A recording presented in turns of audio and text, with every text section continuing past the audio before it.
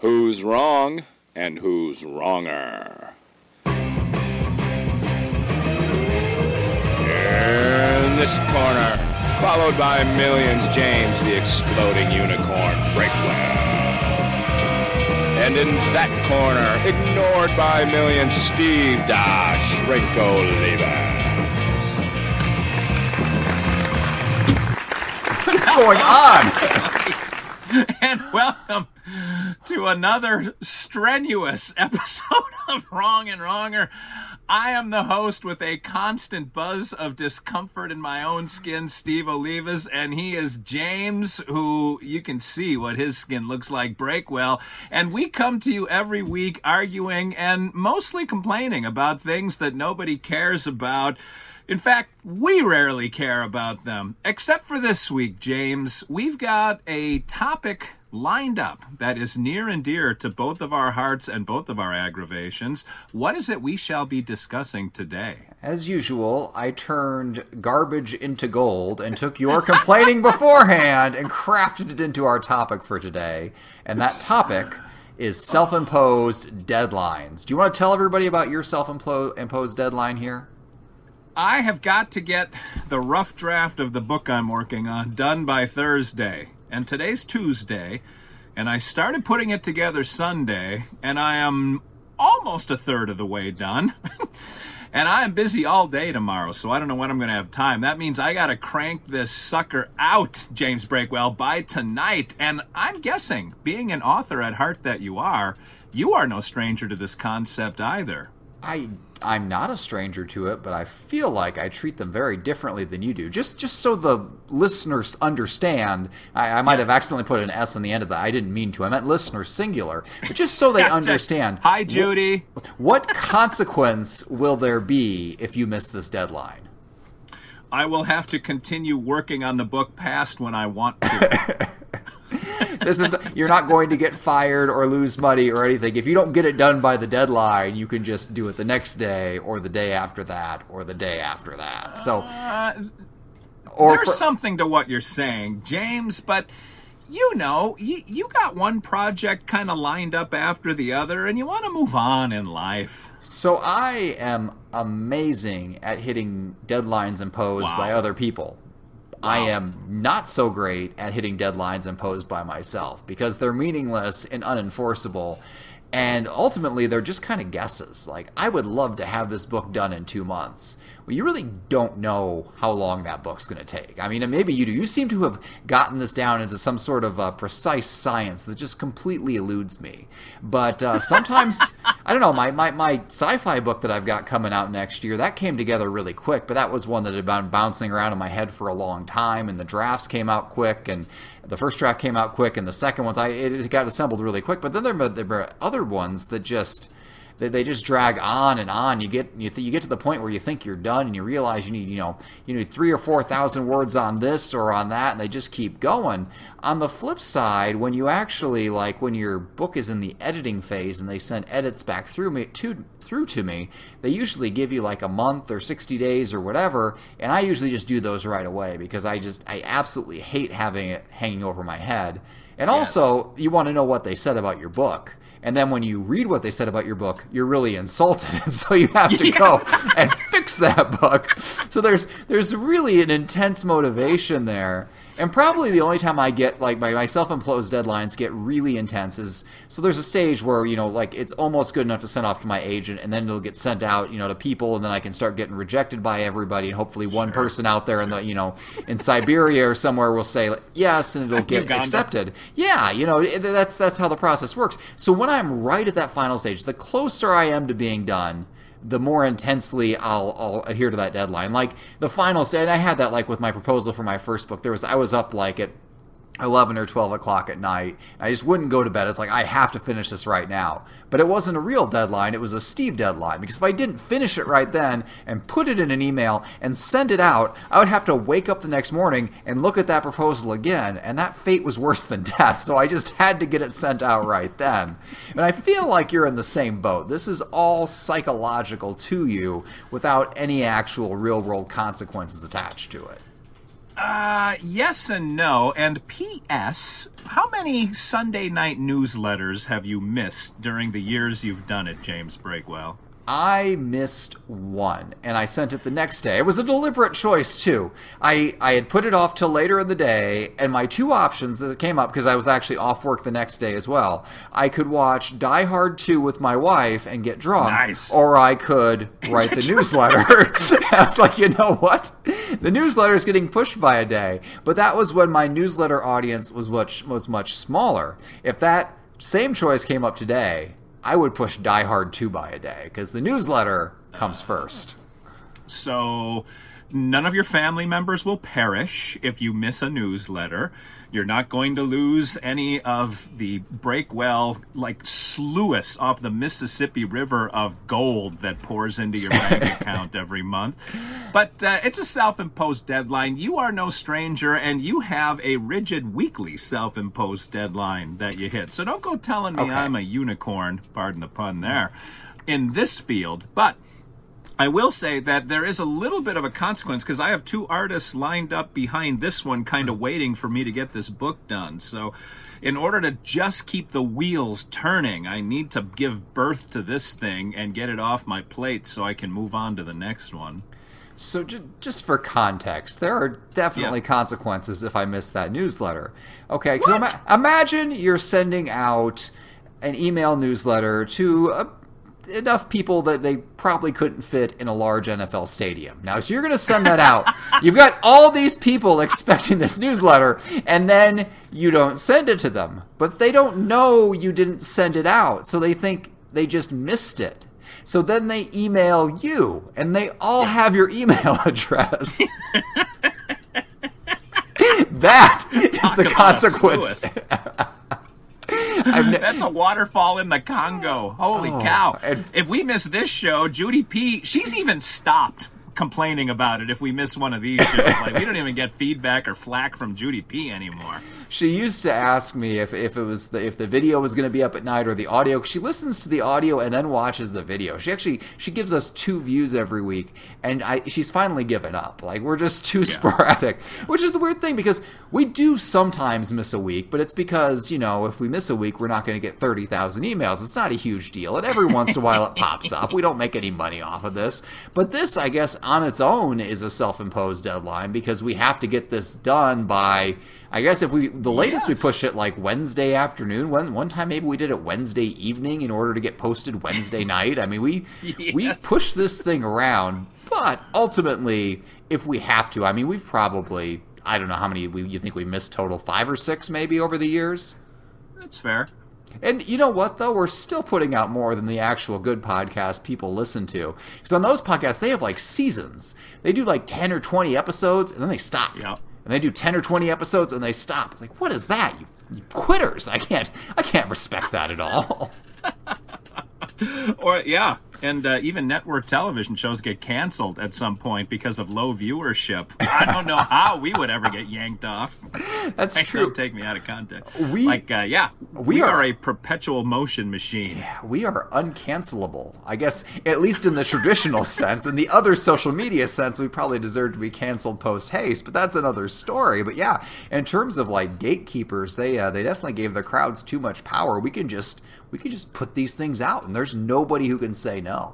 And that's a little alarming. We have no crowd and all the power. That's right. But we have, I guess, do you do the deadline thing outside of writing and outside of like podcasts and things? Like, if you have to do a home improvement project, do you have a deadline, or do you just put it off indefinitely?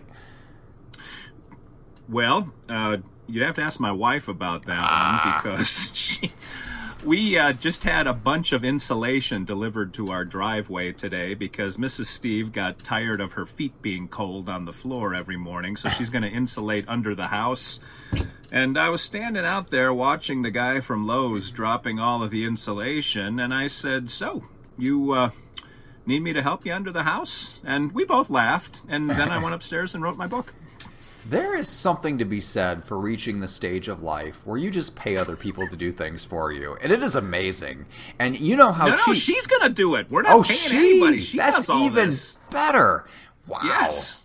Now, I would make fun of you, but anytime I end up in any kind of sticky home improvement situation, I ask my wife's dad to do it for me, which is equally amazing. It's a little bit more inconvenient, though, because he's not actually in the house with me.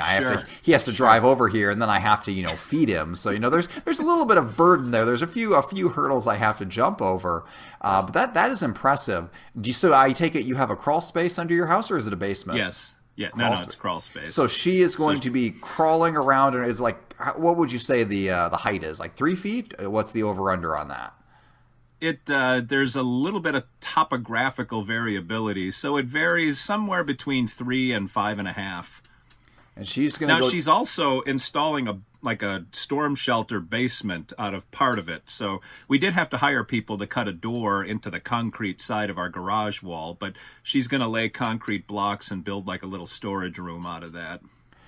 I mean, that's what she's telling you it is. It might be her secret murder chamber. Like, when you disappear, we will know what happened to you. You probably shouldn't be spilling this podcast or spilling it on this podcast. The good news is revealing her secret murder chamber on here alerts no one, and the authorities will still never figure it out.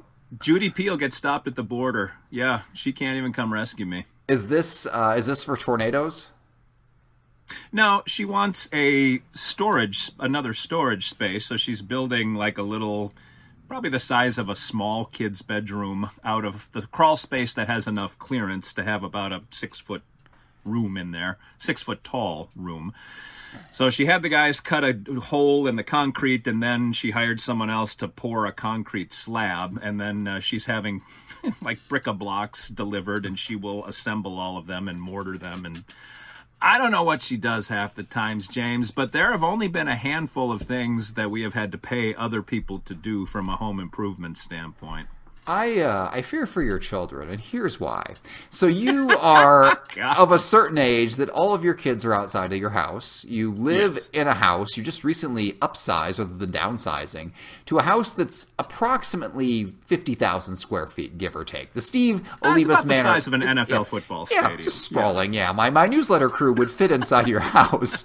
So what we're talking about here is you've got this giant house with only 2 people in it. And somehow you filled it up so much that you have to build a room in the crawl space. I'm sorry, correction, that your wife has to build a space in the crawl space. What is your house filled with? Like, I've seen you post pictures occasionally. It looks very open. It looks very spacious. And I just don't see a lot of stuff. So what are like all of the rooms off camera? Or is that where you put your hoarder stash? Or what's going on there? Let me see if I can whip the camera around here. This is Journey 4 studio. Journey 5 is at my office. I'm in my house right now.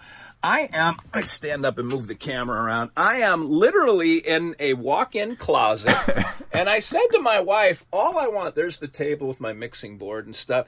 I said to my wife, all I want is one of these walk-in closets, because there are 3 in the house. One is in our master bedroom, so it doesn't really count. And then there's a big, like a pantry hall upstairs, and then there's like a storage room down here.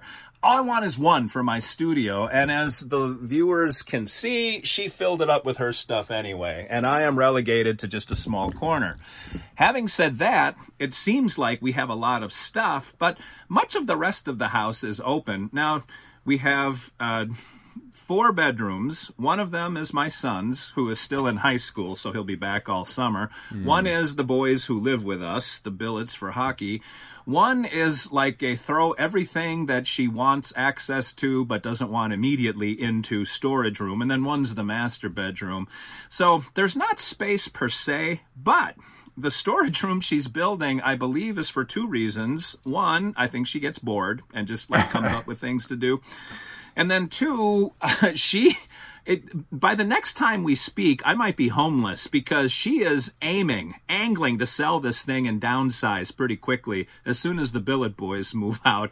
And my son will be back at school next year, and she doesn't want this big of a house. And real estate around here is going insane. So she's looking to cash in my chips and get rid of this big house and get us a small one in the country with some property.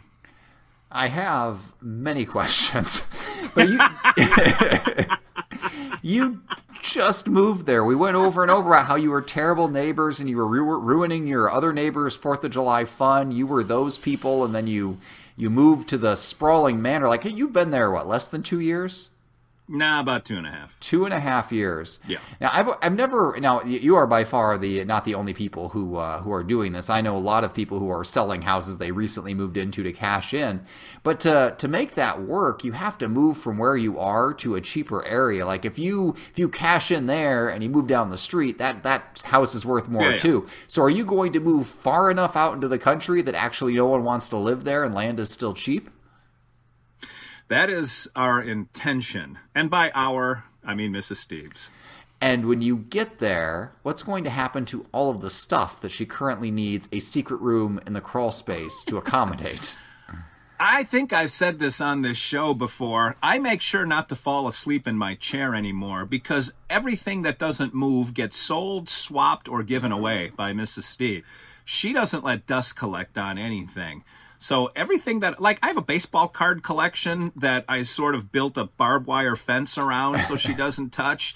Like, I have all of my clothes that I may not wear them anymore because they apparently were made for a much smaller man than me. But again, those are all fenced off, and there's like landmines and bouncing betties in between the hallway and where those are, so she can't get to them. There have been things that when I used to go out on the road, I would come home and not be able to find, and she'd be like, "Oh yeah, I gave that to Goodwill." And it's maddening, Breakwell, maddening. These two characteristics of your wife don't line up, though. The woman who perpetually throws away everything and the woman who builds a secret room in the crawl space to hold on to things. I feel like there's more to the story here.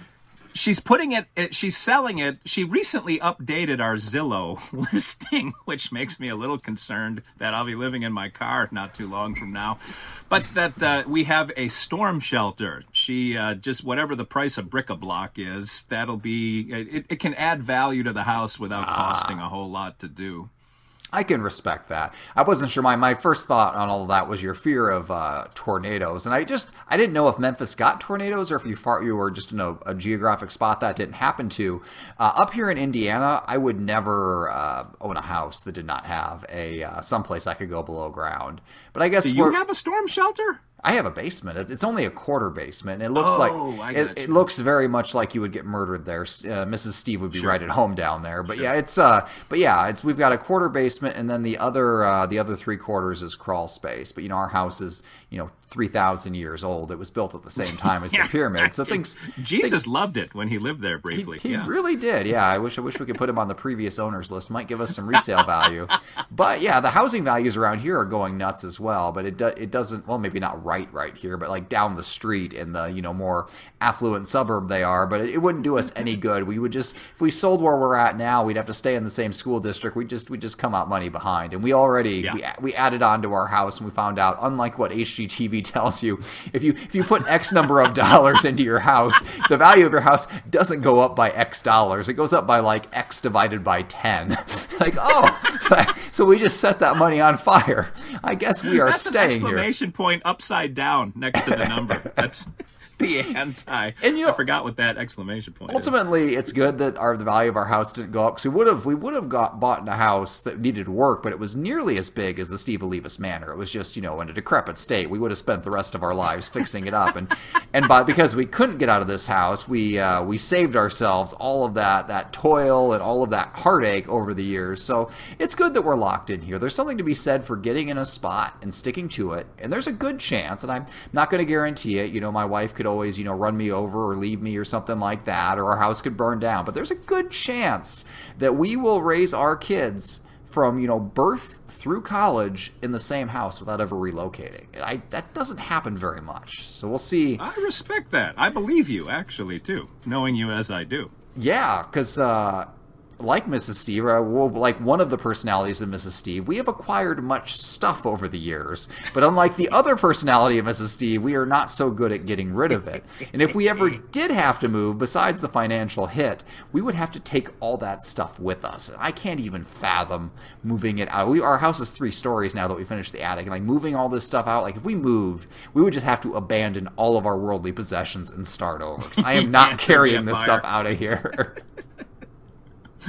Yeah, and the neighbors would dance naked all over. You would have like a big pile in the street and just torch it like the Joker with that pile of cash in Batman. There's a show on TV on A&E or one of those where there's a lady who goes around and does auctions in your house, and I think it's usually estate auctions, but they don't even like take the stuff out of your house. They just let people in 3 or 4 at a time, and they walk around and there's prices tagged and everything, and if you like it, you pay for it and you grab it and you just take it out.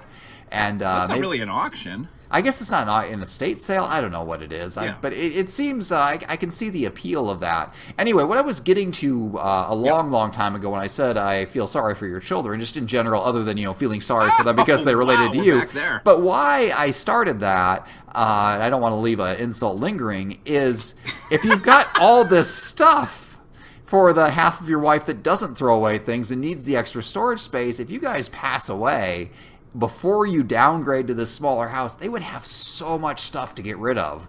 They wouldn't even be able to hire that A&E lady who does the estate sales. They'd have to just hire an arsonist and burn it down for the insurance money. I mean, how would they ever get rid of all that stuff?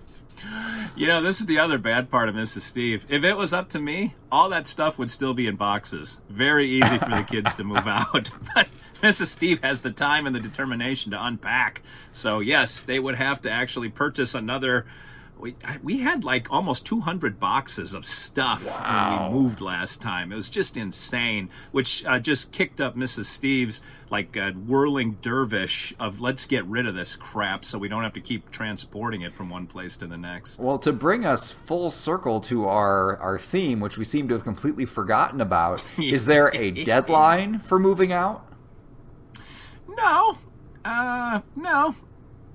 In fact, I think I mentioned this a week or two ago. Our neighbors didn't really want to move either, but they have a realtor friend, and they threw out an insanely high "this'll get me out of my house" price, and the realtor got them almost $80,000 above that price. Holy cow. They're like, see ya, and they're going to move into an apartment for a year. Wow. Just because the windfall they're going to make on their house. And the lady across the street's one of my wife's best friends, and so my wife got wind of that, and she's like, she was like Mr. Smithers, not Mr. Smithers, Mr. Burns in the Simpsons, like, ooh, she's starting to stir a giant cauldron in the backyard, saying, "Let us get out of this house and cash in while the getting is good."